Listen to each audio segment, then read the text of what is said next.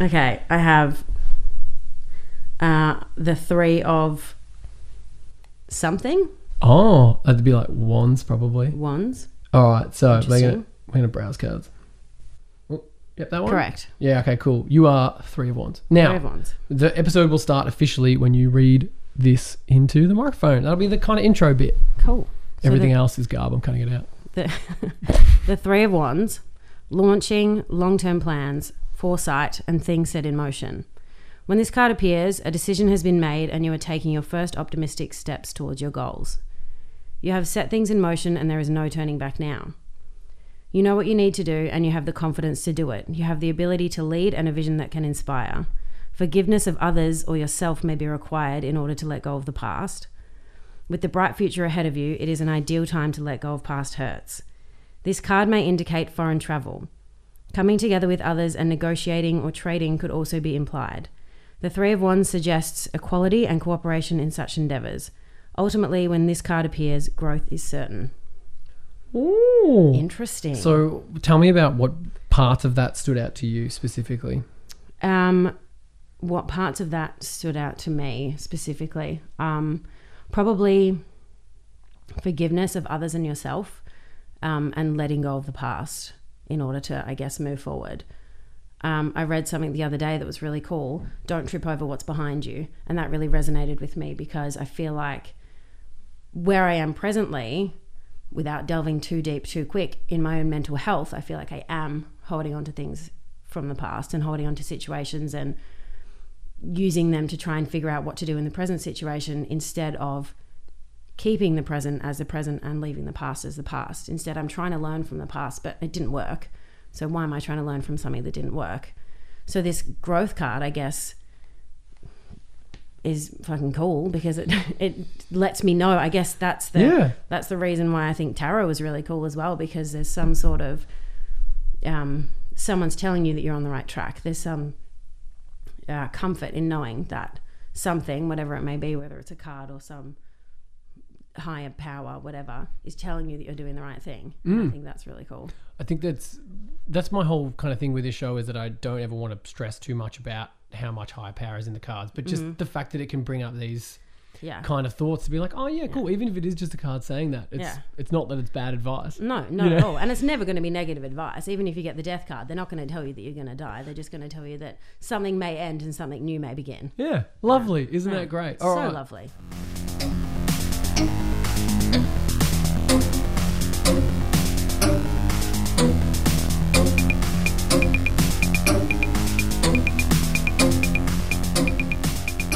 Welcome to episode 5 of Fuck You Tarot Lady. My guest this week is Amy Rose Fraser. Thanks for joining us. Thank you for having me. It's very exciting. Now, we're going to do that thing. We just talked about it off air before we start. I think the thing that most people do when they're at a party, they're like, what do you do? And that's hard. That's a hard question because a lot of people are like, oh, fuck, I got to talk about my job. I think a lot of people, their job may not be the thing that defines them, or it may not be the thing that they want to talk about. But I'm going to pick your brain first about this first and foremost, because I had you on. Well, maybe a little bit of background for listeners might be interesting. I think I would say we're friends, but we've only ever met one time. 8 months ago. 8 months ago, we met on New Year's Eve, and then New Year's Day we did a hike. We had a lovely chat, and then I was like, oh, if I ever do that podcast I've been talking about for yonks, I'm going to have you on. Here we are. But I think the main thing that I think, we didn't really even talk about your job there. No. But I think it'll be a great starting off point for us to do this. We've mainly just been friends via Instagram since then. Absolutely. You've got a fantastic sense of humor when it comes to the memes. Thank you. Which I'm all about. 2019 memes. It's different. It's different to how it used to be, but it's real. It's a real humor. It is. I feel good when I see memes that I'm just like, oh, I don't understand that yet. Like, I need to understand more. Like, I need to unpack. I need to you need to delve real deep into those memes. And sometimes you have to accept the fact that you're never going to understand it. Yeah. It's okay. That's totally fine. In that whole concept of surreal memes. Now, look, I think at this point we're minutes in and people are like, just tell me what the fuck she does for a job. What does she do? Tell us, Amy Rose, what do you do for a job? I work for Zoos Victoria. I work in the research sector doing animal welfare research on the animals that we have within the zoo. So give us a day-to-day of what that sounds like? Because people would be like, well, does that mean you get to play with animals? Yeah, no, I don't get to play with animals, unfortunately. I go into my office every day. So I'm in an office. I'm not necessarily in zoo grounds. I will figure out which animals I need to watch that day. Watch them for, basically collect behavioural data. So I make sure that they're behaving the way that they should be behaving. And what's that based on? Is that based on like, is there a wiki for animal behaviour that I you can wish be like... there was. I wish it was that easy, but no, it's a lot of like Googling of literature and Google Scholar and typing in real fancy words for some behaviours and trying to understand that a behaviour for one animal is very different for a behaviour from another. So species specific research is really important. Individual research is really important. So understanding that one snow leopard might act different from another snow leopard, and just getting to know the individual, figuring out that that animal is behaving the way that it is supposed to based on the individual and the personality of it. Wow. Yeah, it's cool. Do you actually work with snow leopards every day? Not every day. I have worked with snow leopards every day in the past. That was my first gig at the zoo, was working with snow leopards, and it was fucking incredible. Wow. I just watched snow leopards all day. Really? Yeah. And so you're just watching them through like on your screen, like on cameras? Yeah, on cameras. So, which was great because there was no observer bias. So the animal didn't behave a certain way based on the fact that there was someone there. It was doing its own thing overnight. It was 24-hour monitoring, which is amazing because snow leopards are active when visitors aren't there. So yeah, getting to watch an entire day of a snow leopard is wonderful. Okay. I'm already derailed by what I was going to talk about because I just want to know about snow leopards now.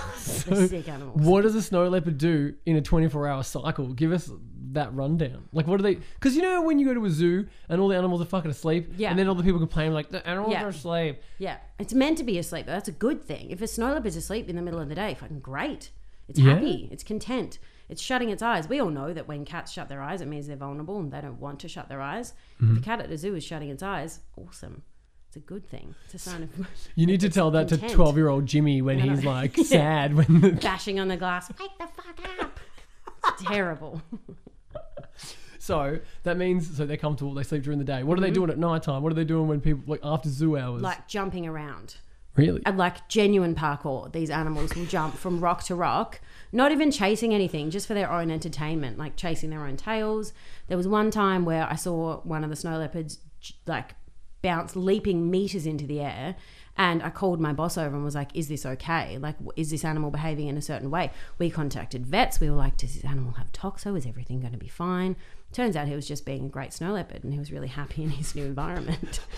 So like figuring that kind of stuff out as well, like looking at new behaviors that we might not have seen in snow leopards. They do sleep a lot, which is wonderful for them. One of ours swims. We've given her a pool, and so she just gets in the water at like 6 p.m. on a summer night and just like has a paddle. Sunday, like it's got a schedule. Yeah, every Sunday just gets in and has a paddle. Yeah. That's kind of all they do, really. So they play. One of them swims, and they sleep. Wow. Yeah, it's great. So, is there ever been like an initiative for the zoo people to like let people know this? So when your tourists come to the zoo and they see sleeping animals, like, do you make that a conscious thing to be like, hey, so we should let people know that when they're asleep, that means it's okay? Or like, is there any kind of like a plaque on the wall that says that? Because there should be. But there should be. There absolutely should be. There's one that says look up high because you might see the snow leopard sleeping on a rock. But there should be, in my opinion, more information on each species and say, these are the things that this animal does. This is why you've seen it asleep. Like it's a good thing. But then that also depends on the species too. You don't want to see what's a really active animal. You don't want to see a coati asleep for what's the a entire coati? day. It's like a South American carnivore. They're really small and they're really fucking cute. Google it. They almost have like prehensile noses. How do you Google? How do you spell coati? Coati. Okay, cool. There you go, listeners. Go pause the podcast and go back and Google a coati. So they're sick. They shouldn't be sleeping. They should be active. During certain parts of the day, yes. So they're usually active in the daytime, times that visitors would be at the zoo. Sure, they can have an afternoon. It sounds like nap. a they're well fed. Sweet animal, by the way. Like, they're an incredible it's in the zoo. animal. It does stuff during the day. Yeah, go and see the coatis. Spend some time there. They're great. They're sisters. There's a middle child, and she's outcast from the rest of the team. It's kind of sad, but it's wonderful. How did she get outcast? I don't know. I think it might be. We think that Mohawk is the mother of Bahia. Wait, And who names the animals? look, sometimes there's a vote, sometimes it's not our choice. So we think that Mohawk is the mother of Bahia and Japura just came from some other random. So now she's in this band of Coatis and she doesn't have a mother figure to look up to. So she's just the outcast, foraging on her own, going to try and find her own food, doing her own thing, which is, I mean, I'm a middle child. I resonate with her. I love her.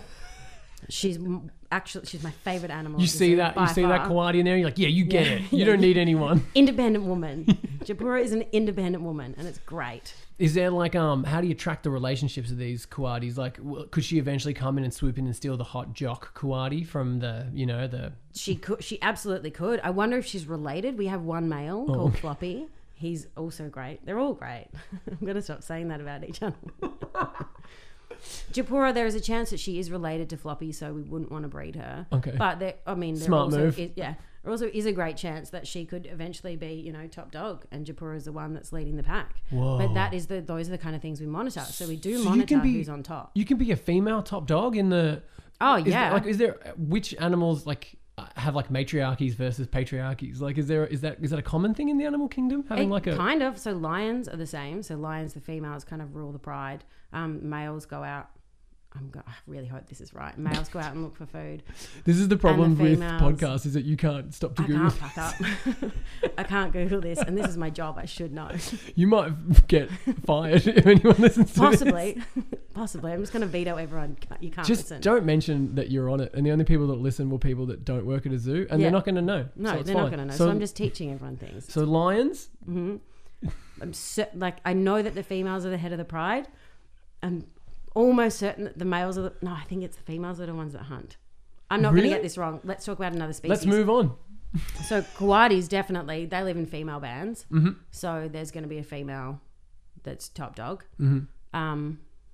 A lot of the animals that I don't want to say look after, a lot of the animals that I work for observe, would you use? Observe, yeah. Could use the word. Yep, observe. Are all solitary, so I haven't worked with a lot of group animals. Uh-huh. But a lot of the animals that I've watched have been female, which is really cool. Wow. Yeah. That's fun. All right. Because mutual friends of ours also work at the zoo, they will probably come on the podcast at some point. If you're listening right now, Pete and Georgie, you will probably come on sometime soon. But from what I understand about the zoos is that you guys work in kind of blocks. So like if you're working in carnivores or you're working in here. Yeah. So is that similar for you? Like are there other observers at the zoo and you're just observing certain types of animals? Is that how it works? On a rare occasion, no. And I'm the only person that does my job. Whoa. Which is really cool. Is that stressful though? It is a bit stressful because, not to toot my own horn, but a lot of people do request to have me work on their team, which is fucking great because it validates what I do. Now, how would that happen? Would that come from someone says, hey, the snow leopard's being weird, can we get Amy Rose to come have a look? That's almost exactly how it happens. They'll just come to my boss and say, hey, can Amy come and look at this weird behaviour? And I'll be like, yeah, sure, I've got time. Or absolutely no, I don't have any time. Wow. Yeah, so it's stressful, but it's also really cool because I get to work across all of the different species, across all the different properties. Are there any animals that are just totally chill that you never have to observe? They're sweet. Meerkats, sweet. Yeah? So fine. Certain, like the snow leopards, sweet. So fine. A lot of the animals are really happy because we've accommodated to their needs and past their basic needs too. Like we give them things to play with. We give them more than enough space. I think that was going to be something I was going to bring up later, but we're already here now, so let's hit it. I think a lot of people might think when it comes to zoos, like, oh, how dare you cage animals or whatever. Yeah. You're here to say right now that they've got fantastic lives, they're enriched lives, they have things to do. Yeah. Like there's a whole team of people like that are working in animal welfare. I mean, there's an animal welfare specialist. Her PhD was on animal welfare, specifically captive animals. The director of my entire team has PhD in animal welfare. And almost every person that I know that works there, where there's, almost 1,000 people that are employed at Melbourne Zoo and Zoos Victoria, all have animal welfare and wildlife conservation at the forefront of their mind. Wow. We were told today by an outsider that the team that I work in, Wildlife Conservation and Science, has the ability to veto any decision if conservation takes priority. Right. So if the zoo wants to make a decision, but we say, actually, no, the mountain pygmy possum needs more money, we can veto that decision and we can get more money for the mountain pygmy possum, which is an incredible amount of power. Yeah. And a lot of the work that we do in situ instead of in the zoo doesn't get advertised as much as, you know, World Lion Day, which is really sad because I know a lot of the people that I'm surrounded with immediately frown and think of the word zoo as a really dirty word. And we were even talking about that today in my team. Should we get rid of the word zoo? Should we get rid of the word completely from all 3 zoos that we have and try and make ourselves a conservation organisation with attached to it an area in like where people can in see urban animals. Melbourne where they can see animals, and try and come up with a better word because it's such a dirty word. I mean, we've been around for 156 years and we still have the same name and a lot of the same language is still there. So changing that, I think, would change a lot of the public's perception. Yeah, completely. That's wow. Tick that off. Any listeners be like, well, I'm also going to listen to this because of now they can just fuck off. They can fuck off. We're doing great things. Fighting extinction. Okay, now I lost my train of thought what we were talking about before that, but you work across, you know, you're the only person on your team. You're a one-man team. You're much like the Kawadi. You're just out there, just doing your own thing. Living my best life. Yeah, fantastic. So what are the kind of... Are there certain animals that have problem times, like say in winter or summer, or like do you have to move around based on the season, or is it just based on if like there's a new animal or a new something happens? New animal is a big one. So if we do get a new animal, we'll have to monitor their behaviour really closely, and that's one that we'd watch for 24 hours and make sure that it's doing what it should be doing, or it has the same behaviours as it would in the wild. Seasonality is something that isn't a massive issue, based on the fact that we have a lot of species in our care that aren't going to really suffer from being in an Australian summer or in an Australian winter. Cool. Which is great. So you don't have any polar bears there or anything? Fuck no. No, absolutely not. We would fight that to the death. No way. So are you saying, could that come from high up? Could someone at the top be like, we're getting polar bears? And you'd be like, yeah, and we'd be like, no. absolutely not. Here's the evidence, why not? And they'd be like, okay. Just shut them down with hard evidence.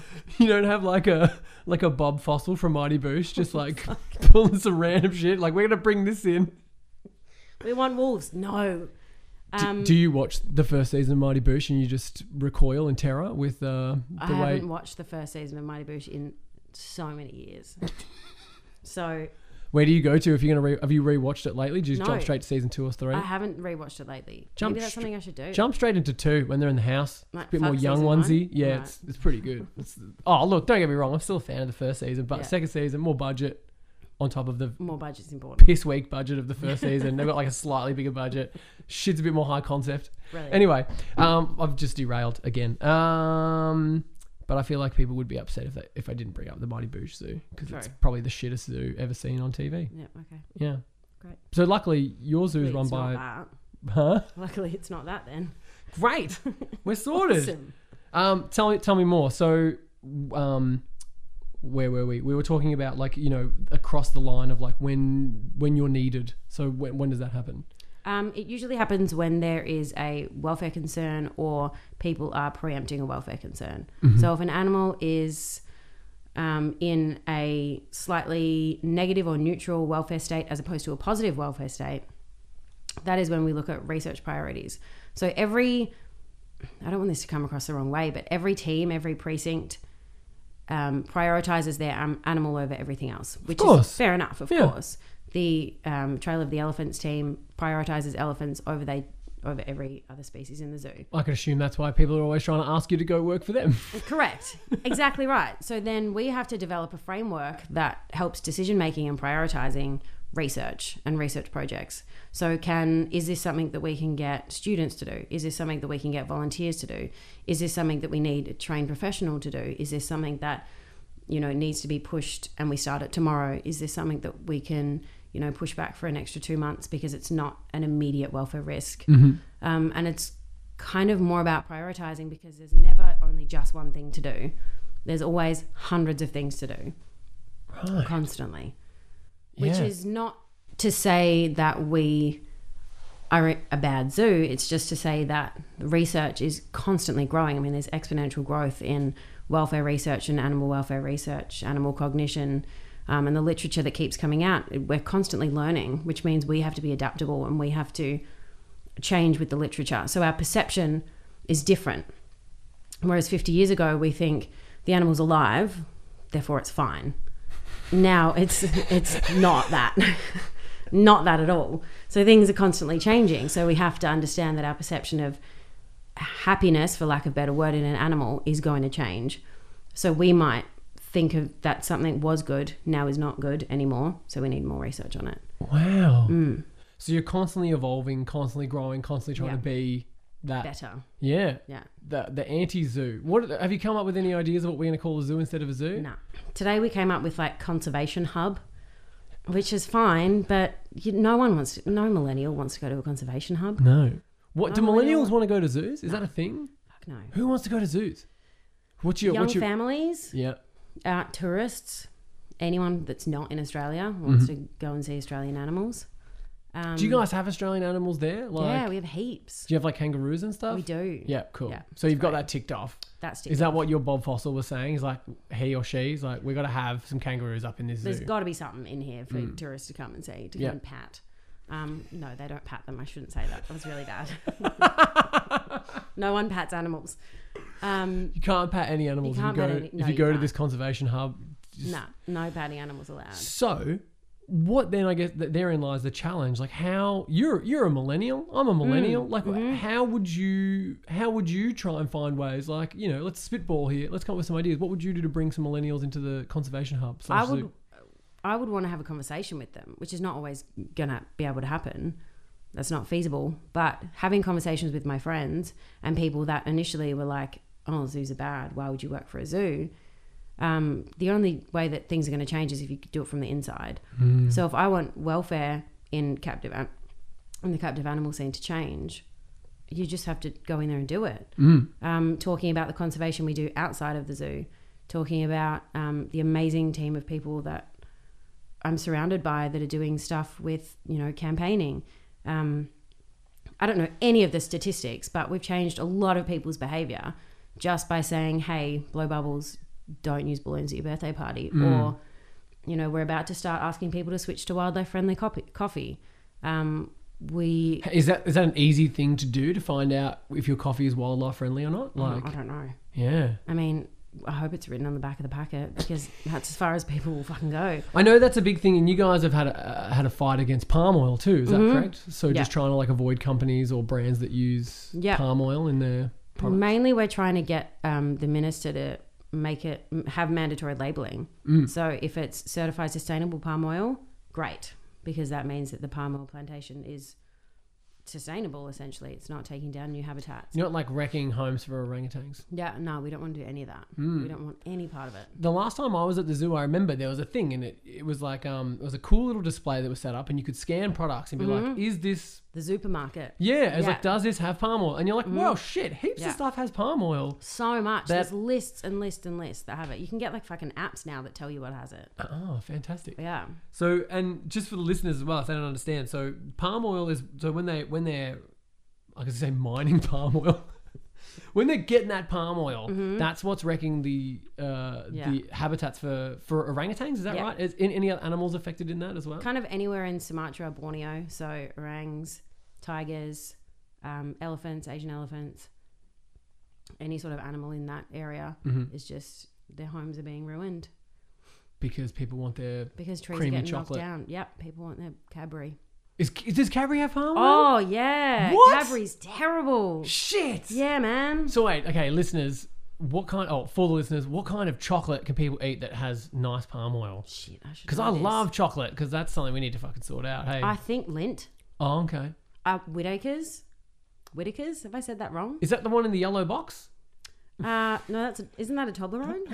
No, the one that's like that. What's that one? Oh, that's Whitman's. I'm thinking of the Whitman sampler. That's the wrong one. I have no idea. Oh, is that like the shells, the Belgian chocolate? Fuck, we were just throwing out some chocolates at people. They're mad. No, it's the wrong chocolate. It's the wrong chocolate. The chocolate's the G. The shell chocolate's a G. Crocodilian or something I want to say, I feel like. It's like crack. I could eat an entire box. Is it because it's got palm oil in it? Or it doesn't? I don't know. I don't want to know. It's probably got fucking palm oil It's in probably it. got fucking palm oil. But- Most things do. So what you're saying is, obviously, we do need to push for there to be some kind of label so we know what's killing Because palm oil isn't bad. It's just the palm oil that's not sustainable that's bad. So just because something has palm oil in it, it doesn't mean that that's a bad product. So that's why we you just need need a to know label where on it it comes from. to know whether it's what's it, recyclable? What's the word? Sustainable. Sustainable. Sustainable Correct. palm oil. Okay, Yeah. great. Yeah, Okay, fantastic. Wow, fuck. Yeah. That was a fun little tangent. Now, it was. let's get back to your job. Yeah. So people ask you, you have a kind of scale, you figure out what you like, you know, where or who needs to be placed in to watch out for the welfare of these animals. Mm-hmm. There's always a list. You're always stressed with. Mm-hmm. I don't know how you do it. How do you not just want to watch the monitors like every day? Oh, I do though. But like after work, do you go home and think, oh geez, what if I'm going to miss something? Do you watch it in fast motion when you get to work the next morning? Yeah, I do. Like sometimes I watch the Kawadi on like 8 times speed, and it's brilliant. And then the keepers come in, I'm like, whoa, chill. But it does make life a lot easier that it doesn't have to be direct observations. It can be remote. So I can sit at my desk, watch 3 days worth of footage in a couple of hours, get what I need from it. So that makes it pretty easy. Okay, so It's good. thank God for technology, because then if the person who did your job before you would have to just sit and watch them like imagine Jane Goodall out there in the fucking Western Lowland Gorillas sitting there with a piece of paper, no formal training, and a pen, just like writing down what the gorillas are doing. Why did you have no formal training? Was there no formal training back then for this kind of stuff? No, Hanging out with gorillas in the mist? I think there was, but I also think she like had the drive. So her, was it her boss or her mentor was just like, go and live with the gorillas for a while and watch them and figure out what they're doing. And she was like, okay. Just took like a fucking diary and a linen shirt and was like, okay, what are these dudes doing near the Congo? I'm pretty sure you can't legally hang out with animals unless you are wearing a linen shirt. Correct. Like, I'm pretty sure they don't let you. No, they don't. It's They would- mandatory. These days, if you're trying to wear like a tech, you know, like some kind of Kathmandu kind of shirt, probably not allowed. Still got to Nah. go with the old school No linens. Kathmandu allowed. Yeah. No North Face. No Patagonia. None of it. None of it? Nah, it's got to be Shit. Linen unmarked shirt. linen. So, other than the koalas, you did some stuff with the snow leopards. What other animals are you watching at the moment? So, obviously, the moment? that would change because, you know, at the does. moment, you're at this hierarchy where, so who's at risk right now? What's going on? One of the Kawadis. Yeah. So Floppy, the male Kawadi. I Yeah. don't know if I should be naming these. Fuck it. And 2 macaws. Yeah. What's a macaw for the listeners? A really, really big parrot that lives in the Amazon. Yeah, right. Beautiful birds. Listeners might remember the movie The Real Macaw. I don't remember that. I'm pretty sure that was a thing. I was on the post. Like, you know when they were doing like animal themed movies for a while?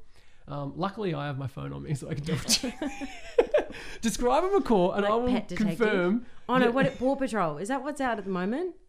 That's It's like a group of dogs. Yeah. And do you mean, is that kind of animal movie that you're talking about? No, I'm talking like back in like the 90s, like you had Dunstan checks in. It was like, oh, it's an orangutan, but he's in a hotel with George from Seinfeld. And there was like animal themed movies. And I think maybe it was Right. spurred on by the success of Ace Ventura in the early 90s. Oh, I of don't course. know. Of course. Did you watch Ace Ventura Pet I Detective did. as a kid and then Yeah. you're like, that's what I want to do for a job? Yeah. Amazing. And Dr. Dolittle. Unfortunately. I'm going to try and find this Real Macaw movie before we fucking move on because I'm sure that's a thing. Yeah, check it out. It's a little boy in his bird. That rules. That is a macaw. That's exactly what ours look like. All right, Sunnies listeners. and all. Pause the podcast again. Google The Real Macaw. It was a movie. It had John Goodman in it. Oh, shit. There you go. Classic. But That's Fly going Away on the Home was list. another one. Do you remember that movie with Anna Paquin? Oh my And gosh. you know, like feel like Yes. in our youth, animal movies were fucking hot. What was that one about the Labrador that got in the hot air balloon and it talked? Oh, Napoleon. Oh my God, that movie makes me cry every time. Even just thinking about it, I'm getting anxiety. And that's an Australian movie. Like, does he have an Yeah. Australian accent? And like the lizards are like, how's it going? Oh, and he goes into a cave at some point. It's really dark. So what? shit. I think there was some kind of conspiracy theory that animal movies of the 90s was trying to get everyone on this on the train on Yeah. the animal train. And it's worked. And it's worked Absolutely clearly. worked. Thanks, Jim Carrey. Cheers. Eddie Murphy. Yeah. So I don't remember Dr. Dolittle. Does he just at one point figure out he can talk to animals? Does he get struck think by so. lightning? Like, what's the gimmick? No, I don't know. I can't remember what the gimmick is, but I know that he can talk to animals. And I was like, I wish I could do that. Oh. Yeah. So that's Yeah. been your drive this whole time. Yeah. Is this the thing that on the tarot card you've not been able to hold back? Is the thought that you can't talk to animals? Possibly. You need to let that go. Because it would make my job so much easier if I just knew what they were thinking. Or if they could just tell me what was up. Like, this is my issue. Yeah. This is how you can fix it. Yeah. Do something about it. That's my friend Bo talked about that one time. We talked about him and his dog, and he's like, even if I had like 1 minute where I could communicate Yes. with my dog to be like, is everything That's cool? enough time. Is this sweet? Is everything cool? And then never Yeah, be able and to then- talk to an animal again. And then you're fine. Because then you can figure out what they want, Yeah. what they need. Yeah. It'd be fucking brilliant. And if you only had 1 minute to talk to an animal, the first thing they're going to say is like, oi, fix this. And Yeah. you're like, cool. Done.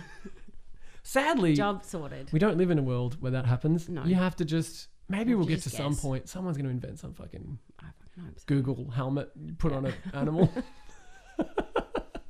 Google will do it. One of the, Amazon. Yeah, Google will do One of it. those rich companies will sort it out. Okay, Yeah. so you're stuck. You got to use your wits Mm-hmm. and Google Scholar. And did you study it? What did you study at school? I studied zoology. Mm-hmm. Yeah. And then could you then branch off, or did you study something, or like, like there's only one of you, I know. So that was my major. So I did biological science, majoring in zoology because I wanted to work in kind of mainly mammals, but also like in a captive setting. I knew I wanted to work in a zoo. I knew I wanted to make the zoo world better and make the word zoo less dirty. Oh, that's very noble from an early standpoint. Yeah. No one else around me wanted to do it. So I was like, if no one else is going to fucking do it, then I'll do it. Like, I'm fine with that. So I volunteered Yes. there for ages, Uh-huh. learned the ins and outs, applied for a job, got a job. 2 years later, I'm here. Wow. Yeah. That's amazing. Yeah. And when you think about it, because there's not very many zoos in Victoria, there's like three. Well, Zoos Victoria, the company that I work for, Mm-hmm. the organisation, I should say, sorry, we have 3. Mm-hmm. I don't know if there are any others. If they are, they're privately owned. Mm-hmm. I'm not sure if they're accredited. It's a whole fucking list of things that you need Wow. if you want to be, I guess, a good zoo, receive government funding, all that jazz. What if you're like a wildlife sanctuary? Does that count? Can you get away with less shit?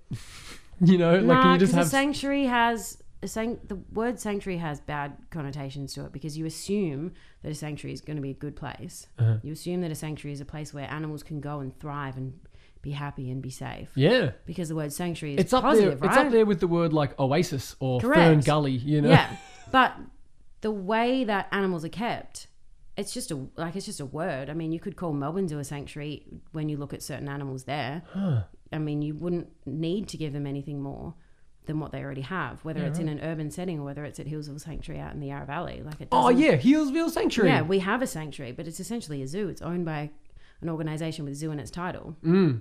So anything that has animals in captivity, I guess by definition is a zoo as well. So the word sanctuary doesn't mean it's better. It just means it's called something different, Okay. I guess. Good to know. Yeah. But that also means that zoo, not a bad word though. Like, No, zoo is not a bad word. still means that they're getting looked after. They have Yeah. people to look after their Correct. animals and Yeah. they're caring for the welfare. Yeah. Amazing. All right, tell me about some other fun animals. Other fun animals. Yeah, so you mentioned, at the moment you're looking at the koalas and you're looking at the macaws. macaws, Oh, yeah. what's wrong with the macaws? Do we get to that? I think Nothing we've jumped around. essentially wrong with them. So we're monitoring their behavior because their training plan has changed. So they're participating in more intense training to get them stronger and to get them doing behaviors that they should be doing in the wild, essentially free flying. So they're coming out of their aviary, they're going into the world, into a park that we have inside zoo grounds. So and it's they get like to a just giant fly. cat run, but it's for birds. Fuck yeah. Yeah. It's that, and they just get to fly, which is so cool. How big's the wingspan on a On a macaw? macaw, Like, I feel like they're pretty big, right? Like, yeah, like well over a meter, I'd say. whoa. Especially Pablo, he's huge. Pablo. Pablo's Is, great. is he the big one? Yeah, he's the big one. We've got two. We've got 2 in that exhibit. Pablo and Goldie. Goldie's 19. Pablo's 3. Whoa. I know. So what's It's really going to happen? confronting when I tell visitors that. They're like, oh, Wait, are they a thing though? they're a thing. Oh shit, so that's yeah, even they're crazier. a thing. Yeah. So he's like little young buck bird, Mm-hmm. and that's a full Yeah. cougar bird. Yeah, cougar bird. Amazing. Cougar Are they bird. going to make little baby macaws? Possibly. I hope so. It'd be kind of cute. What's the average lifespan of a macaw? Many decades. So Oh, 60. sweet. Yeah, so sweet. she's still young. She's got heaps of time to pump Oh, out yeah. some macaw babies. Fuck yeah. And are you gonna be equipped?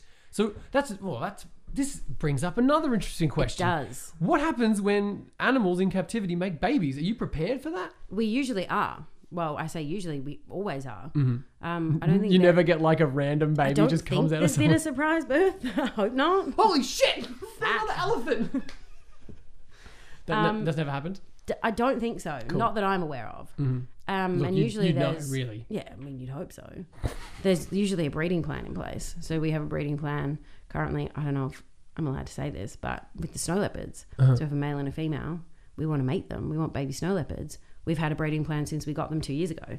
So you kind of, if you're bringing new animals in, or if you already have animals that you want to breed and to reproduce, you have to make sure you're equipped. I was just about to say, that doesn't sound like something you shouldn't say. That just sounds like common sense, that if you're Well, you're a zoo that cares for people's well-being, you're going to make sure that if that happens, you have every contingency Correct. prepared for Yeah. in case they end up making babies. Yeah. So then what happens then? Do you have Then to we like have extend? babies. Do you have to extend the? Do any of their enclosures have to get bigger because No, there's more because of them? we'd already would have planned for that. Right, so that comes into even the Yeah. how much of a enclosure they have is in case they have babies. Yeah.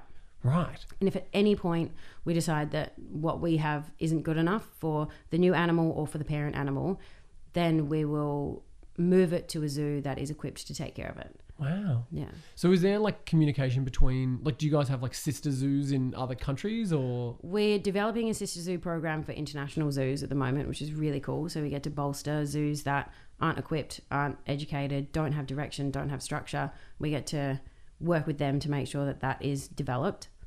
But we are in communication with other accredited zoos. Like we work, I don't know if we work a lot with Taronga, but we're in communication a lot with, say, That's the one in Taronga Zoo Sydney, and, right? Yeah, and Monado Zoo and Adelaide Zoo and Perth Zoo, Singapore Zoo, zoos around the world like London Zoo. Where if you're an accredited zoo and you're a part of WAZA, which is the World Association of Zoos and Aquariums, then you can kind of communicate with anyone. Cool. Which is super cool. You can just email them and be like, yo, I'm from here. Help me with this. And they're like, yeah, sick. Has that been something, the WAZA connection, has that been something that you've used when you're stumped with an animal's behaviour? Like, have you noticed this in your animals? Like, have you ever had to resort to hitting up dudes and asking them?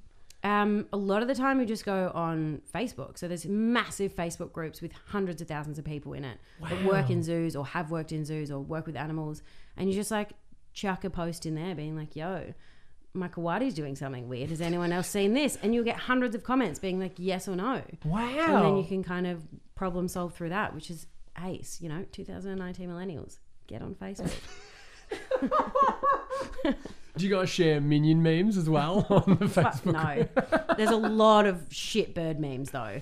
Like What's a tons of them. I was going to say, we've discussed at the very start of the episode, and people are probably like thinking, "Oh, tell us more about memes." Love a meme. Is there zoo memes? Like, Yeah, heaps of them. do you guys like like at a certain workplace, or like you go to the hi-fi bar and like Leroy's put up memes in the urinals, like and they're metal memes. Is there zoo memes? Like, do you Yeah. guys share cute zoo memes? Absolutely. And do you use the pictures of the animals, or do you use a standard meme format and then turn it into like some kind of zoo thing? Like, do you use a A bit of both. distracted boyfriend meme? But Oh about yeah, zoos? all the time. All the time. Talk to me. So how would you do that? Like, Oh, how would you do that? Okay, a distracted boyfriend meme in a zoo setting. Yeah. So it would be like, I would also accept the same one. It's that format with the street sign on the freeway and the car's like veering off towards oh something. my God, I have seen some good shit with that. Like, so around the animals? car is always the visitor or a visitor or just me as a visitor at the zoo. The sign where you should be going is like standing back, respecting the animal for where it is, and the sign turning right is like fucking banging on the glass or some shit thing that visitors do, yelling really fucking obnoxiously at the animal, trying to wake it up from its nap. There's so many. Or there's a lot of bird ones, like nesting in really inappropriate spots, like nesting in the middle of a car park and being ferociously defensive of my eggs versus building a nest in a beautiful park across the road where I really should be. And this bird is like obviously veering right. Yes. Because we've cemented its fucking habitat. It always ends up really somber. All of these memes I was just about to say, it took have a a grim negative turn. comment. Yeah, it's fucked. thing we can laugh at because we fucked up animals' environment. Yeah. But it needs to go the Attenborough way. Like, I don't know if you ever noticed when you ever watch like Attenborough, like Blue Planet or whatever, he always like shows it. Oh, wow. Okay, cool. That's pretty interesting. Oh, something awful happens, like an animal gets killed or whatever. And then, okay, move on. Oh, now the humans have fucked something up. Shit. Yeah. But then at the end, it's like, oh, but there's hope because this one country's done this thing where they've fixed animals. Yeah. So can we now like swing it to that final Attenborough thing? Like, The hope. yeah, give the listeners, A hope story. give the listeners some hope. Love, not loss. Hope. Like, are we doing good things? We're connected now. We are in the zoo space. We are doing good things. There's really good things happening in the zoo space and in the conservation space. There is a lot more talk on the climate crisis going on and where Zoos Victoria stands, and we're still trying to figure out how we as an organisation and how we as representatives of Zoos Victoria can be in the climate crisis space, because there is just too much loss and anger and depression in that space, and we really want to try and bring some hope into it. Not focus on the negative, but try and Correct. Try and be a bit more positive And we try about and it. do that as well. Like, you know, one of our skinks might be extinct. We don't know. But we also know that we are going to, I think it was 37 orange-bellied parrots we're going to release.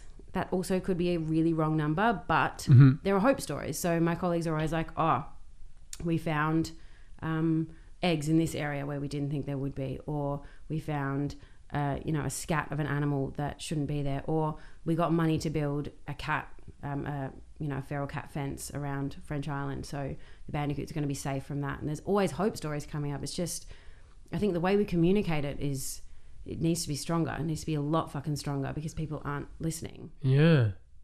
Oh, it must be so hard to cut through the static of, social media nowadays and 24-hour news cycles and things like that. Like, and you're, like you said, you're a part of an organization that millennials don't seem to care about. Like, correct. Maybe look, I don't know about all millennials, but certainly a lot of my friends within this age bracket certainly care about the environment and care about, where we're heading when it comes to climate change and things like that, and want to be a bit more proactive. So maybe that's our angle, It maybe needs to be, because Zoos Victoria can put something on their Instagram story, but unless the right people are following the Instagram, no one's going to see it.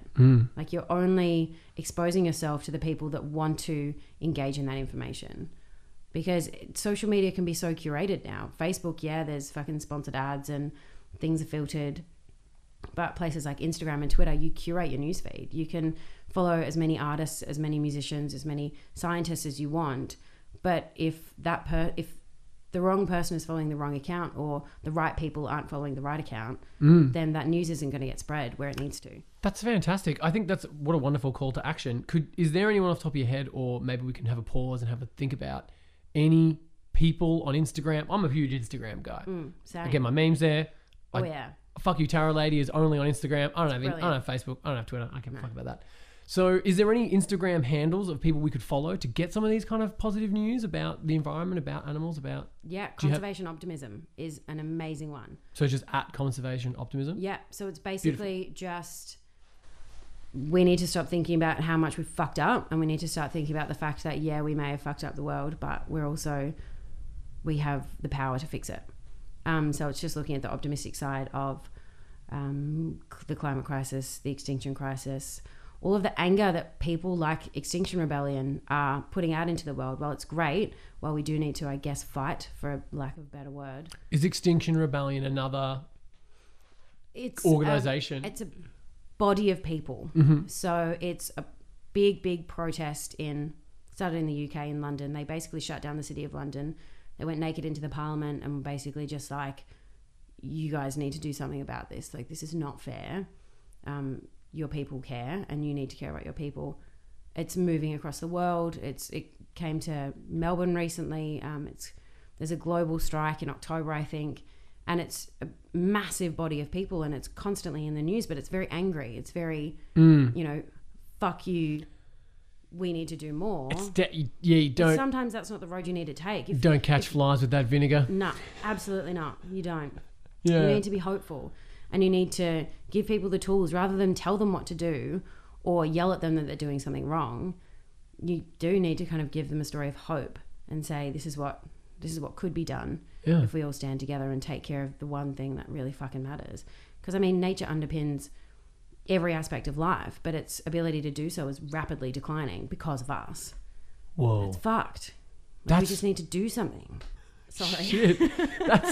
That's fucking heavy, man. Like It we is, are. but it is. It's that fucking heavy. Yeah. Like, we're really close to just not being here. So I just feel like, are you just on a constant stream of like valleys or something? Like how do you live in a job that's kind of constantly stressful because you've always got work mounting up, you're always trying to make sure everyone's getting the right amount of care on top of knowing that the planet's kind of Like fucked. the environmental existential dread that I constantly face. Yeah, it's really fucking hard. Shit. That's rough. Yeah. I just got a little peek into Heaps that. of gin. Heaps of it. Is it locally sourced gin? Is it not gonna? It's not. It is like locally it's- sourced gin. Yeah, Four cool. Pillars or I think it's Taylor and Smith or Smith and Taylor from Tasmania. Sick. Cool. It's real good. And they're looking after the environment on top of making gin. Yeah. We're not going to find out they're using palm oil in their gin or anything. Fuck no way. Shut it down. Gin and homies. It's my one piece of advice. Keep it close.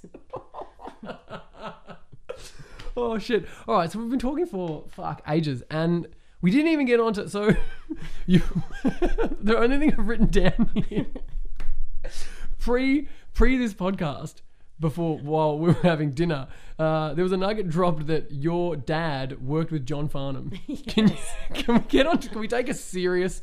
In the meme format of Yeah. the street sign and the right turn off the freeway, can we take a serious fucking Right turn is 70s rock.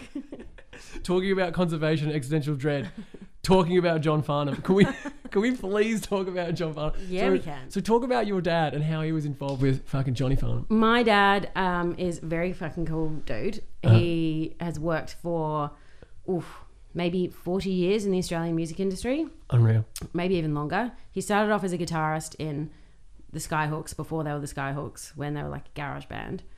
Met a guy called Glenn Wheatley, who's also somewhere in the Australian music industry, and decided he wanted to start a production company, touring company, record label. He wanted to do all the behind the scenes stuff, do a lot of mastering. So he bought a truck, he bought gear, and was just like, yo, Australian bands, hire my truck, hire my gear, I'll drive you around, let's fucking go. Wow. So that's how he started in And the what industry. era was this? Like, do you know kind of rough timelines? Like It early was- 70s? No, yeah, early 70s. Must have been early 70s. Wow. Moving into the early 80s. And then I think through touring, he met John Farnham, which is when they started, had a record label together called Gotham Records. That was based in Melbourne. And they had, Bachelor Girl, Natalie Imbruglia. John Farnham was on there. This is when Australian Idol was still a cool thing, and those artists kind of came through and worked with them. And so since, I think Whispering Jack was the first award-winning album my dad produced, which is fucking cool. So I haven't done much John Farnham delving, but my best mate Matt, first episode of the podcast, go back and listen. I don't know how it came about, but I think I often hit him up. I'm just like, what do you listen to lately? What should I listen to? And he was like, Whispering Jack. And I was like, Sick. for real? And he's like, yeah, man. And then when you get past You're the Voice and you get past like the ones that you kind of already know, the album rips. Like, yeah, it's a body of work. yeah. It's beautiful. And that was the thing. Like, I think everyone knows like maybe 2 or 3 songs off that album, but the rest of it's fucking shit hot. Like, yeah, it's so a good. dope album. Yeah.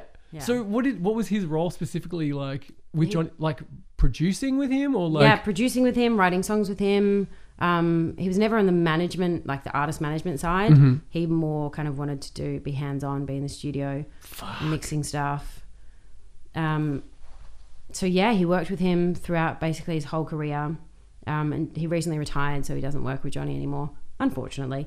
But he's still writing songs. He's still out there working kind of individually with people. He built his own studio in his backyard, which is really, really fucking cool. So he has all like the capability to record anything out in his backyard, and he's mastering a lot of stuff. And yeah, I feel like I can say that he's a really cool guy, and I can be fucking proud of that, because I mean, it's not me. I didn't do the hard work. He's the rad one. Yeah, He worked right. really fucking hard and it paid off. It's cool. And he was the one that kind of pushed me. Well, he didn't push me, but he inspired me to do music as well. So Let's talk about your music now. So this is something I had no idea about. I just thought you had one really cool thing about you, but you've got two. That's not fair, Save some for the rest of us, man. So how did you get into music? Like, what kind of stuff? Like, tell us about your relationship with music. I started learning, I guess you could say, music when I was 5. So I started piano lessons and voice lessons at the same time when I was 5. At the exact same time, so you have to sing while playing piano. Oh, I fucking wish. That is such a talent. People who can sing and play an instrument at the same time cannot do it. I've just never been able to do it. But so I did piano, voice, then I just dabbled in everything. I was like, fuck it, I'm going to give everything a go. And I'm assuming there would be a lot of instruments around the house all the time. All the time. Like, it's not like anyone else who wants to just pick up something. Like, you can just physically go and pick one up. I can just go into the music room that we had when I was growing up and just pick up anything, except I still cannot play the guitar. I've never been able to. It just doesn't... I can't compute the idea that the strings are not in, like, consecutive order. Like, on a piano, it's A, B, C, D, E, F, G. On a guitar, no. Who the fuck invented that? It just doesn't work that way. I don't know. I can't play any instrument, so I'm totally with you on this. That was really fucking hard for me to learn or to try and unlearn piano. Anyway, I digress. So, piano. So do you ever have a little, a little play at home, or do you have something that you kind of like mess around on, or? These days, unfortunately, no. I haven't played music in a really long time. You're too busy worrying about the planet dying. Too busy, yeah. I'm too busy fucking worrying. You can't be fucking playing piano any right sort now. of music. It's shit. The kawatis are getting weird in the enclosure. I don't have time for this. I got to drink some gin and go to bed. Correct. But I did... Music was my kind of chosen life path until I was 23. So I did a music degree after high school. I studied music in year 12. I continued learning for years and years and years. I think I did voice for 20 years, which is cool. Wow. So I learned a lot about that, a lot about the history of jazz. I love listening to jazz and kind of soul, funk stuff, especially local stuff. There are incredible musicians around Melbourne that are doing some sick shit. Fantastic segue into what you're listening to at the moment. What people should take from this podcast. What should they listen to? What bands do you like? What bands do I like? Currently, what bands do I like? Yeah, or I don't know, whatever the fuck you want, man. It's your podcast. Like, one of my favourite bands, I think, is... Do I have to say something classic? I mean, Radiohead's always going to be there. OK Computer is just an album that's always going to be close to me. Mm-hmm. Why OK Computer specifically? Just because it was the first time they hit that, started to get a bit... Well, I think that's why I like OK Computer. Yeah. It's really textured. Because the one before that had like the bends and shit like that, right? And it was still a bit bandy. And then it got a bit more like, oh shit. Weird. That one that had the Apple voice talking about all the things you should be doing. I like Radiohead, but I don't know them enough. I'm fumbling through this conversation. Yeah. But it's a good album. Yeah, see, because a friend of mine who passed away, Dan, got me onto Kid A. That was like, that's my jam, where it's like, oh fuck, this is weird and creepy and sad. Yeah. But it's kind of nice. Yeah, it's good to listen to. So yeah, I think that was that just after OK Computer, I think, on the timeline? We're fucking things up. We are fucking things up. But OK Computer... It's something we'll have to Google. Hey. OK Computer's good. Listeners, just go check out OK Computer. It's it's a winner. Yeah, it is a winner. Huge winner. What else? So, and was your dad being like, good choice, daughter? Or like... Surprisingly, no. So my dad is super into pop music. Yeah. Mind you, he's like, none of that sad Radiohead shit. Nah, fuck that. He's a huge fan of the Beatles, Joni Mitchell, Pink Floyd. He's just kind of a classic man, which is fine. I mean, he's in commercial music. Of course he's going to be into the stuff that, is 4 chords and that's easy to listen to and easy to write, because that's his job. Yeah. But once you start getting all fucking cerebral with Radiohead... Once you get weird, you get fucking weird. Like Bars. Bars is one of my favourite artists, and he's from the US. His music is also incredibly textured, but every one of his albums is representative of a period in his life and some shit he was going through. And I recently got a tattoo that represents an album. My favourite album of his. A specific song of his that resonated with me. As soon as it came out, I felt like I was almost going through the same thing. Wow. So when this is going to sound real fucking cheesy, but when I listen to music, I feel like I have to kind Tattoo of it on you. tattoo it on me in a way. Like, it has to mean that much that I want to get it fucking permanently on my body. Yeah. Um, It's a tense commitment. yeah, it's But- such a huge commitment. But obviously that only comes at certain albums, right? Like, you know, just listen to everything Yeah. and be like, shit, I want to tattoo no, this on me. I'm not going to get my whole fucking Discover Weekly on Spotify tattooed on me. Even though usually Spotify gets it bang on. It's still not scary doing how it. much it knows. It's good, right? Yeah. Really good. Because that's how I find all my new music now. Mm-hmm. From like radio or, that's like, oh, you'll probably like this. It's like, fuck, Yeah. how did It's like you know? Setek or Setek. I don't know how to pronounce his name. Some Melbourne dude, very inspired by Baths and Joni Mitchell. Was it Joni Mitchell? I can't remember. But it's fucking incredible. This incredible album that he just created in like 2016. And I was like, this is an amazing piece of art. And Why aren't more people listening to and it? because- and Spotify gave it to me. Yeah. I was like, thank you. Thank you, so Spotify, much. Thank you. for this gift. It's so great. So again, go and listen. Fantastic. Good piece of work. Mm-hmm. What else? Pup's a classic. Yep. Love them. I didn't get into the third album because the second Forward album was stuff. the second. I heard the third one was real good. The second one was a bit too emo for me in that like wah tour sucks. It's like fuck off. You're on tour. Like Yeah. Oh, if this Beast. one doesn't kill you, I will. That Yeah. song. It's a good song though. Look, I really liked the first album. I thought Yeah. that was a breath of fresh air, and I think the second album was a little bit too sadsy. Like It's just really fucking angry. Like there's I guess whoever was writing those songs was very mad at someone. Like, really mad. I think the other members of the band because of tour from what it sounds like in those fucking lyrics. You don't need a Correct. genius Just to go figure home, guys. Go home. Cancel it. We'll understand. walk away. It's obviously not working out for you. All right, Yeah. yeah, Pup, that's another good one. What else? Um, I don't want to fucking sweat you though. Like you've already given us a wealth, you know, for people to check I don't out. know, McCafferty. What's McCafferty? Dead Bird. Good album. The album's called Dead Bird. Yeah. It's not a McCall, No, is album's called Beach Boy. What's Dead Song. Bird? It's a song. Oh, It's okay. a good song. Check out Dead Bird. Check out Dead Bird. McCafferty. Good. Alicia Joy.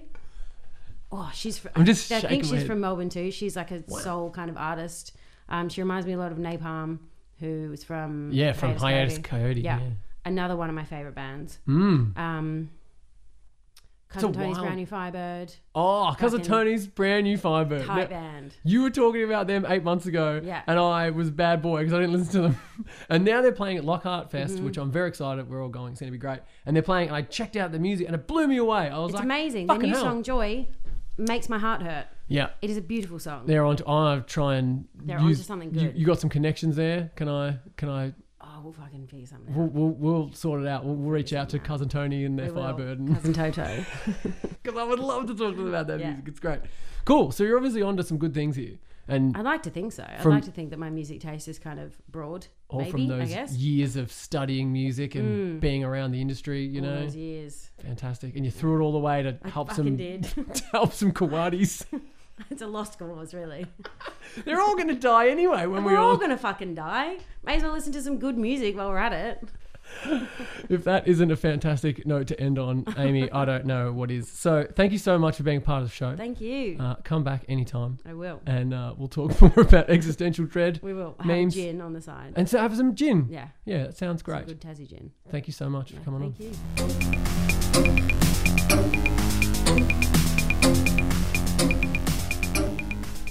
All right, we're back. We're doing post ramble now. Now, listeners, I don't know if you know, but I did a post ramble for the first ever episode with Matt. There was kind of a post ramble with Sean because he was already there and we had a bit of a break. But it was something I kind of want to make happen. But then I thought, fuck, why do it by myself? That's boring and lonesome. So I'm just going to do it with Amy Rose. She's back. Hello. We're just going to now have a chill. The door's open now. Mm-hmm. We're having a beer. It's a lot more chill. How do you feel about your podcast experience that just happened? I feel good about it. I feel like I could have talked for so much longer. Like, it did not feel like an hour. No. And it's fun just like having a conversation with a mate, but recording it. Yes. And actually talking constantly. Were you worried? Was that something that you were worried that, Yeah, like, super worried. what if there's... I was like, I just don't feel interesting enough. Oh, no. What should I say? I wouldn't have put you know? on. I wouldn't have asked you to come on this podcast if I didn't think you were interesting enough. Thank you. Or at the same token, I think everyone has something interesting to say. True. That's not to say, listeners, if your hopes and dreams is to come on Fuck You Tarot Lady, the podcast, you can come on. We'll make that happen for you, you know. But everyone's got something interesting to talk about. It just so happens that, you've got an awesome gig that you fantastic to talk about. And then that John Farnham thing you dropped on before dinner. Yeah, Fuck. sick. So thank you. That'll. If anyone who was listening was like, fuck, I'm sick of these animals. And what, Johnny Farnham? Oh, okay, I'm in. Hey, So it's Australian icon. just that little hook just to get him in. Maybe I'll mention it at the start. Maybe I'll put on the Instagram post. Hey, if you're bored, just hang around because there's stories Hashtag of conservation. Hashtag John Farnham. Yes. See what Fuck. happens. Anyway, so What's your interesting thing though? Like if someone got you on a podcast and was like, "Yo, tell me your thing." my thing. I guess. Well, look, Take it's away hard. this. Take away "fuck you, Tara lady." Well, thanks for asking. They're always the podcast and never the podcastee. Look, that's an interesting point. I've lived a pretty interesting life. I've had lots of weird jobs. I've always been pretty enthusiastic about the things that I'm currently doing. In the past, it's been film stuff. So I did a lot of film work back in the day. I've worked with different people working on music videos and short films, and went to film school for a year and then dropped out before I realized that, fuck that shit. I'm better than that. I need to go to film school. Quentin Tarantino never went to film school. Look at him. And then like a year after that, you're like, fuck, I should have stayed in film school. So I'd probably talk about that, I reckon. Yeah. I got a lot of stories. I go to a lot of shows, I feel like, but That's where all the good shit happens, though. I feel like. yes, well, I once saw a Or meme. not. You're talking about, no, it is. You're talking about Pup before in the podcast. I think the analog to Pup, or the less sad version of that, is Fiddler. Like Fiddler's more like Pup is like depressed, but Fiddler's more like, nah, fuck it, let's just get wasted. Yeah. It's like, yeah, like that. Yeah. I can get down with Into that. that. So Fiddler once posted a meme on Instagram, and it was like, my friends, we've just all finished, our college and getting married and having babies. What have you been up to? And it's just a picture of a dude crowd surfing. And I was like, nothing had epitomized my mid-20s than that fucking meme. Because like everyone was doing Constantly stuff. like this. Yeah. And I was just like, wow, fuck, dude, I went to this sick gig last weekend. Fucking stage dive too. It's great. Yes. Oh my God. You know what? Fuck. You've opened a door, Amy, that one of the parts of the show I want to have people talk about, and it was going to be a post-ramble thing. So we're already fucking kicking goals here. Brilliant. Synergy is gig stories. Okay. Like, and I want to, even if the post-ramble doesn't involve the guest of that episode, we get someone random to just record a segment and throw it in at the end. Yeah. I want to hear gig stories, right? Because there's nothing more magical than sharing a gig story and then someone being like, oh my God, yeah, I was there. Or I've seen that, or That something is like, magical. So is there anything that stands out for you, like special gigs, special moments at any gigs? Special moments at any gigs. Yeah. I'm putting you on the spot here, I You know. are putting me really on the spot. We can continue and then you can just come up with something later. I think there's not been like a particular like really funny moment, or I was super injured because I did this dumb fucking thing because I was super wasted. None of that's ever happened. No, that's totally I've been able to fine. like see people that I love, which is fucking great in itself. Ooh, yeah. Do you have like in your head, is there some kind of top 5 that floats around of like your favorite bands? That I want to see. No, or yeah, or that you have seen. You like tick that off the bucket Bars. list. $8 at the corner hotel.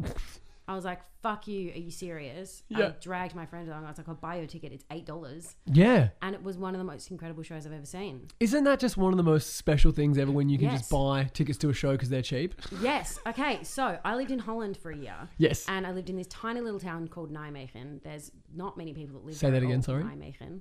Oh, good pronunciation. Oh, thank you. And there's a bar there called Merline. And I think 6 Aussie bands played there. All of the shows were like €3. Sometimes me and my Sydney friends were the only people that were there. Wow. Methyl Ethel played there, saw them for €5. Wow. Empty room. Holy Holy, same deal.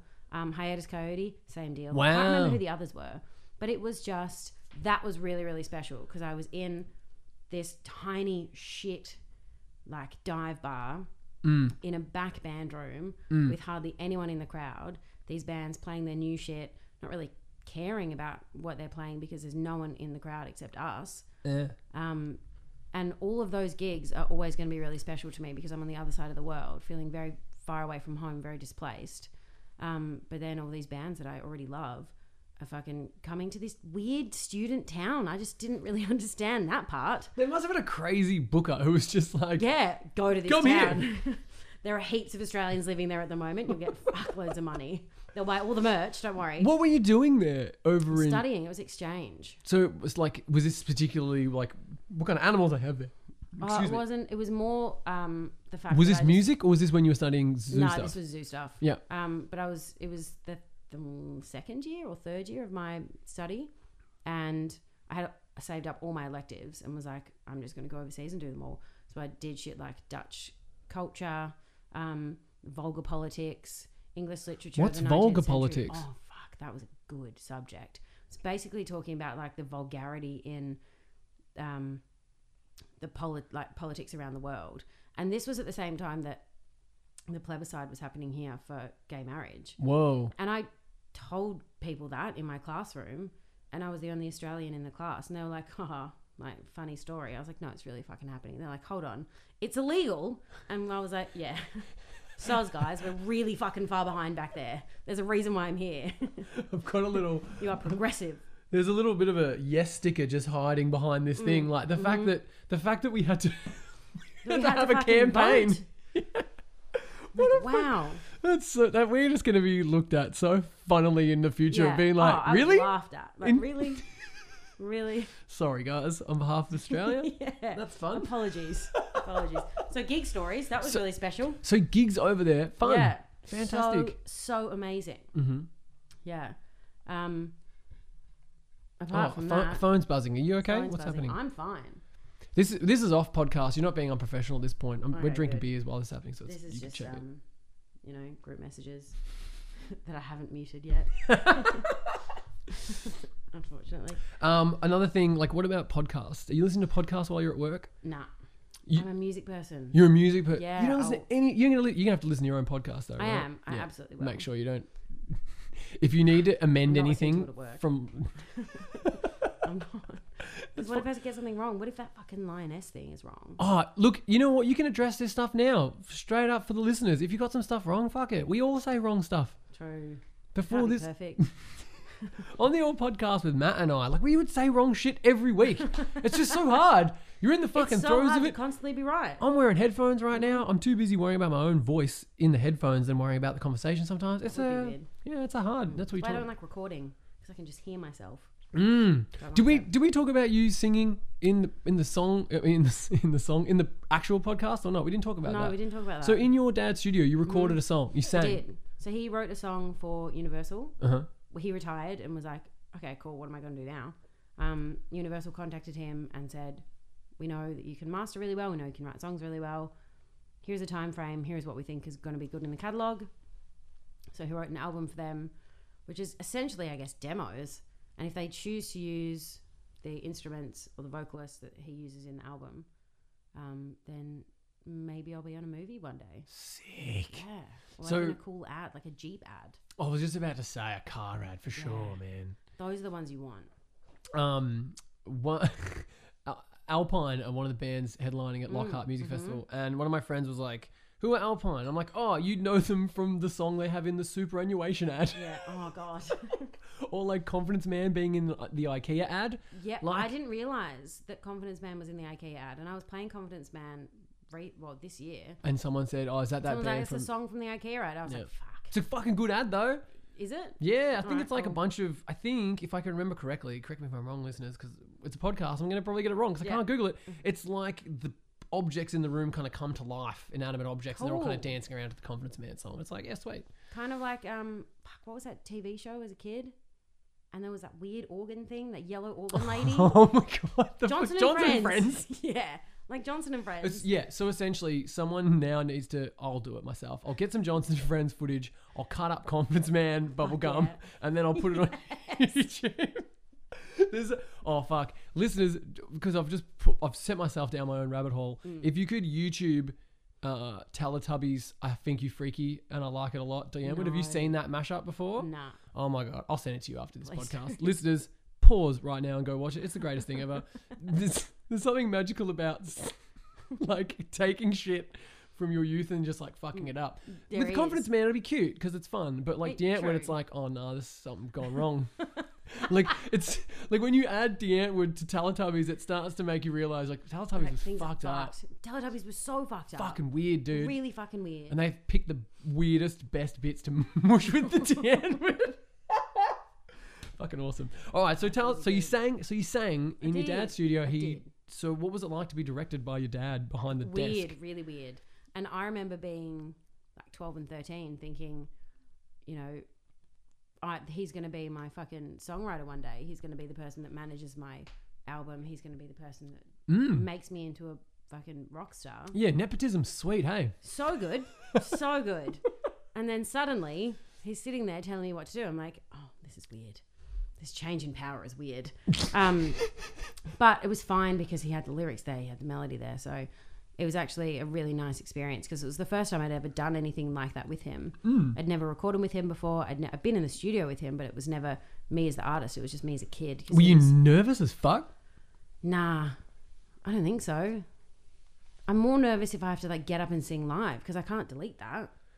Oh, that's there. Speaking of which, that's another thing I was supposed to talk about. You're going to sing for the elephants at the zoo, is that correct? Correct. I don't know when, and I don't know what. If anyone has any hot tips, can you like leave a comment? I need a song to sing. Can you get on that Facebook group with hundreds of people and be like, what's the best song to sing to elephants? What song should I sing? I want to sing like Lilac Wine. That's a good one, right? What? Everyone knows that. What? Yeah, I was going to say, what do you think is the prerequisite to sing for an elephant? Babe, I'm going to leave you. Fucking throw some Zeppelin in there at them. Because they're going to Werribee. Right. So I almost want to sing them a goodbye song. Mind you, they're not going for like 5 years, but still, it could be a moment. Are they, wait, so what, do they go from Melbourne Zoo to Werribee? They will be moving there. So they're going to have way more space. They're going to have space. They're going to go out on the range. Yeah. How do you transport an elephant from Melbourne to Werribee? Like what kind of truck? Big one. Yeah. Police escort though, which is fucking sick. Police escort? Yeah. Will you be out? Like, will it be like a traveling circus, and will you see an elephant? What's it called? Trunk, tentacle. You know. Yeah, that thing that hangs up their. Now I'm getting full Bob Fossil. You know the thing with the long nose. Will the long nose be hanging outside of the truck, or will it be? It shouldn't. Like, it's no H&S issue. That's fucking no. What if it starts picking up other cars? Oh God, it might. Flipping I'll film shit. it. How strong is an elephant's tentacle? Can you? So strong. Can it flip a car? Fuck yeah, it can flip a car. Sick. But it also can like pick up a grain of rice with it. Like it's very delicate. It's not malleable. That's the wrong word.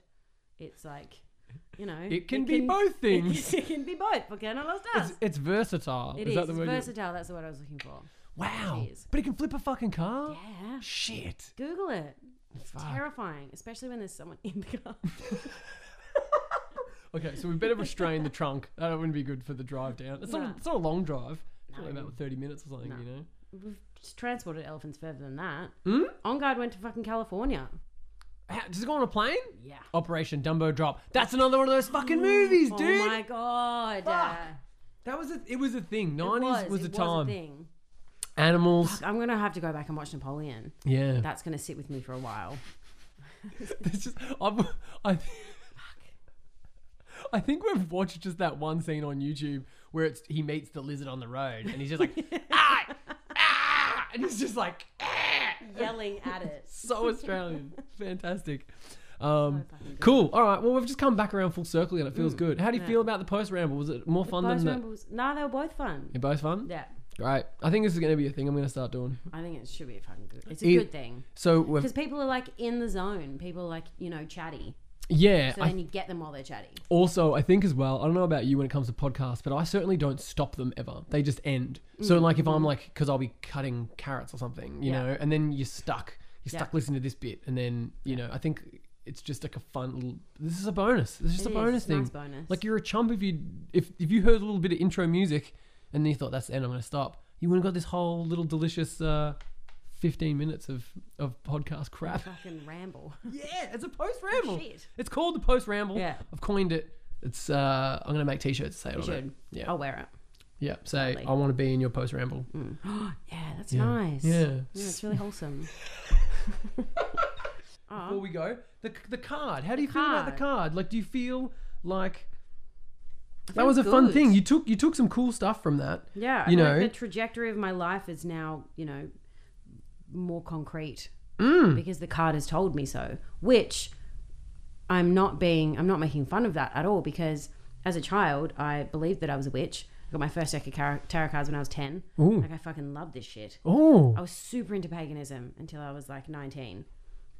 And I still I was like going to say, it. what was the cutoff point when we turned 20? It's like, nah, no more paganism. Fuck this. Not No, allowed. like weird Ouija boards and shit. That shit will turn you off any sort of magic. Did you get into some weird Ouija board shit? Yeah. What happened? Oh, like we contacted my friend's dad who passed away. That ended in so many tears. We contacted like bad spirits. Don't you have to have like a trap of fucking... Don't you have a glass on the table or something Yeah, that you have traps... like a glass that traps the spirit. You have to have an offering, so we had bread. What kind of bread? Was it good bread? No, I think it was just like shit Wonder White. Fucking Wonder White. Yeah. That's exactly what my mind went as well. That's Yeah, great. It's not real bread. No. But it's so good with butter and Vegemite. Oh yeah, I'm a butter peanut butter guy on some white bread. Yeah, like Yes. yeah. That's definitely a, Heavy, sweet, and salty. It's good. It's really good. on the Wonder White though. It's pretty. Or like, let's dial it back. You know, it doesn't have to be Wonder White, but like a Brumbies or a Baker's Delight, like fresh loaf, Yeah. bit of butter and peanut butter. It's real good. Yeah, amazing. Okay, so you could offer that up. You should put some fucking butter on the bread for the Ouija Yeah, board. maybe. Then we won't get so many fucking weird demons. Yeah, dude's getting pissed off. You're just giving him some fucking Wonder White. Stale Wonder White too. Fuck this! Saving the good shit for the people that are alive. I'm gonna haunt the fuck out of you guys now. It happened. It's terrifying. Yeah, that's You just gotta- scary. So is this when you were like, right, no more paganism? Kind of. So gonna when I was focus on young, I was science. like super focus on shit that's real, evidence based. When I was young, my mum warned me about it because she did a Ouija board and she got a poltergeist in her house. No So she was like, shit. "Fuck, we have to like move," and it was real terrifying. Like chairs would move when they walked into the room, glasses would just fall off shelves. Really? Yeah, So how? This is when your mum was younger. this is when my mum was younger. So she's just. This is just. You haven't seen any of this. This is all hearsay from I your haven't mum. seen any poltergeist activity, but I've been in like communication with ghosts. Like they're in my house. I lived in a haunted house as a kid. My bedroom was in an attic. It was sick. It was Shit. super fucking Well, I renovated. thought this podcast was going to end, but it just keeps going. It's like, look, this is like Return of the King. Like, we're just going to hit new levels of shit where it's like, well, no. I'm going to explore this for a minute. Yeah. You lived in an attic. Yeah, A it was haunted an attic. A haunted attic. So there was a woman there. Then my best friend's house had a 16-year-old male and a mum. That was really intense because they got like an exorcist in to try and communicate with these ghosts. Hold up. Where do you contact an exorcist? How do you get onto In one? Melbourne? No fucking idea. No idea. Her mum did it. And we just Whoa. like rocked up home one day because I basically lived there. And there was this weird man dressed in all black being like talking to my friend's mum, being like, these are the things that you need to do. These are the things that are living in your house. One of them was a woman who was trying to take my friend as her daughter because her own daughter died. Whoa. Fuck, What? Right? Like she would wake up in the middle of the night sweating, like feeling people touching her, and her mum was like, try and calm down. Another one was the 16-year-old boy used to like perv on us, so we'd be in the shower or on the toilet and he would like open the door. And you know how when you turn a door handle and like the latch goes in, and if you let it go the latch comes out, but if you hold it there the latch stays in? Yeah. Yeah, so it was like held there, so the latch stayed in. So it was like someone was holding the door open. It was fucked. Fuck. And we were that's like, crazy. nah, bitch, go away. No, none of that. I'm like 11. That's weird. Fuck me. Yeah, I've always been interested in it. All right. I've Googled Exorcist Melbourne. Turns out you can. Really? It's a thing. Yep. I wonder if you can like study to do it or if you just Oh, like, one of them is a Vice article, so I'd take that with a fucking huge grain of salt. oh yeah. Oh, we talked to this exorcist and, you know, it was like pretty whack. Hey, have you ever thought about getting a mortgage? Because we're sponsored by some banks. You say because we want to buy some nangs? Hey, do you guys like nangs? Well, nangs are sick, but have you ever like thought about changing banks? Because Changing banks.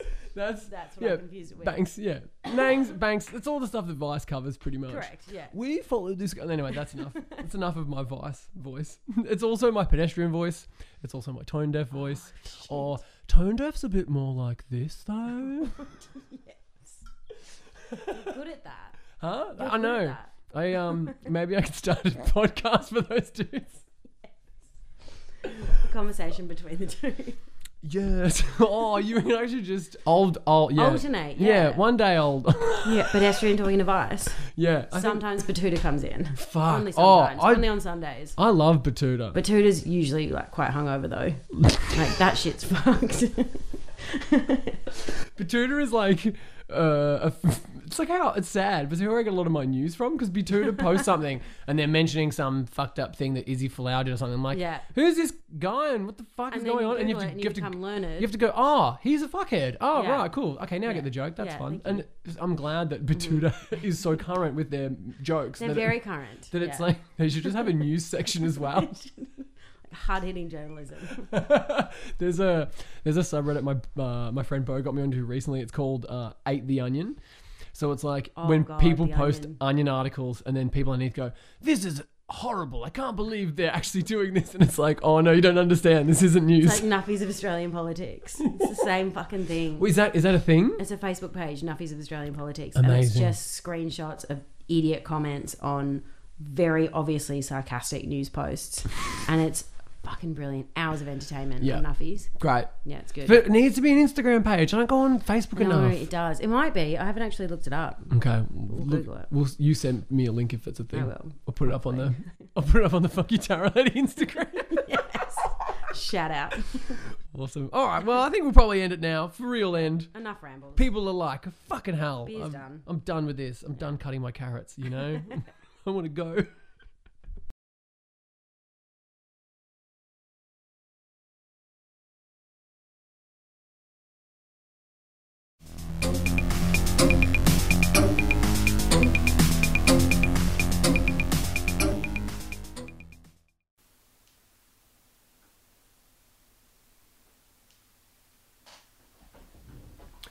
All right, here's the post ramble for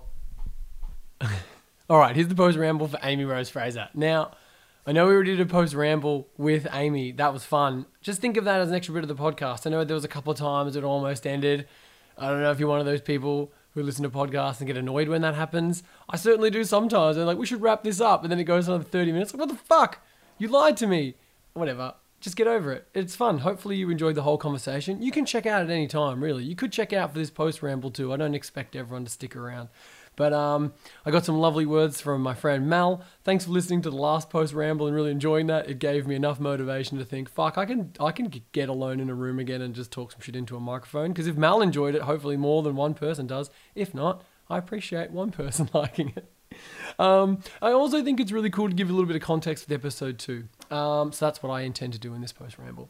So as we discussed in the podcast, I met Amy Rose on a hike, New Year's Eve last year.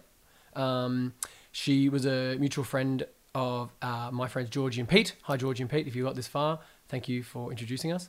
We were doing a couple of day hike through Wilson's Prom leading up to New Year's, and Georgie, Pete and Amy met us the night of New Year's, and they just roll in fresh-faced. I'd never met Amy before, and she's like got glass alcoholic kombucha bottles, you know, like it was just this most luxurious thing to have when you're hiking, you know, glass bottles of booze, you know. We were like rationing whiskey in a little hip flask. Anyway, so we got to talking that night and it was really good. And the next morning we ended up hiking next to each other, or like when you hike, I guess you hike in single file. I don't know why that happens. It just kind of happens. It's like ants.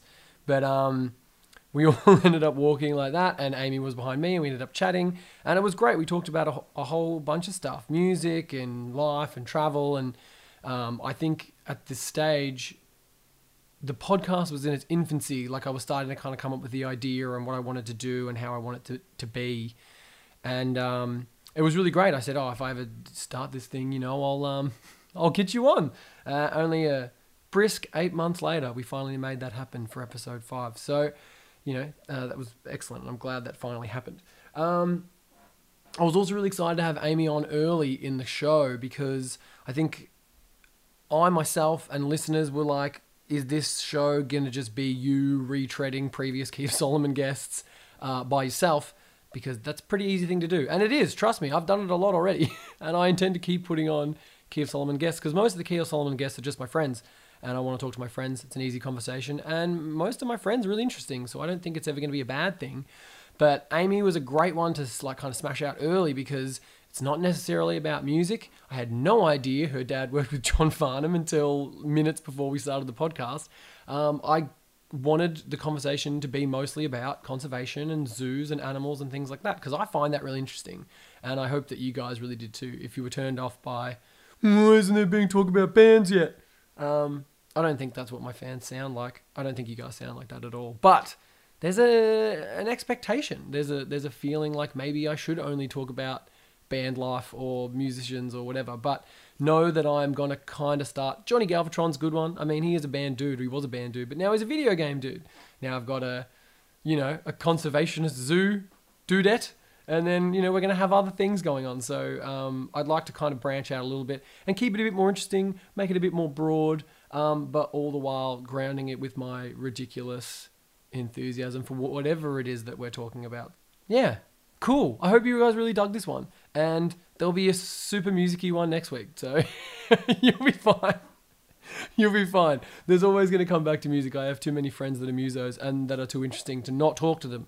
So every once in a while, we'll just kind of mix it up. So anyway, thanks again for listening, everyone. I really appreciate it. And hit me up on Instagram @FuckYouTarotLady. Cheers.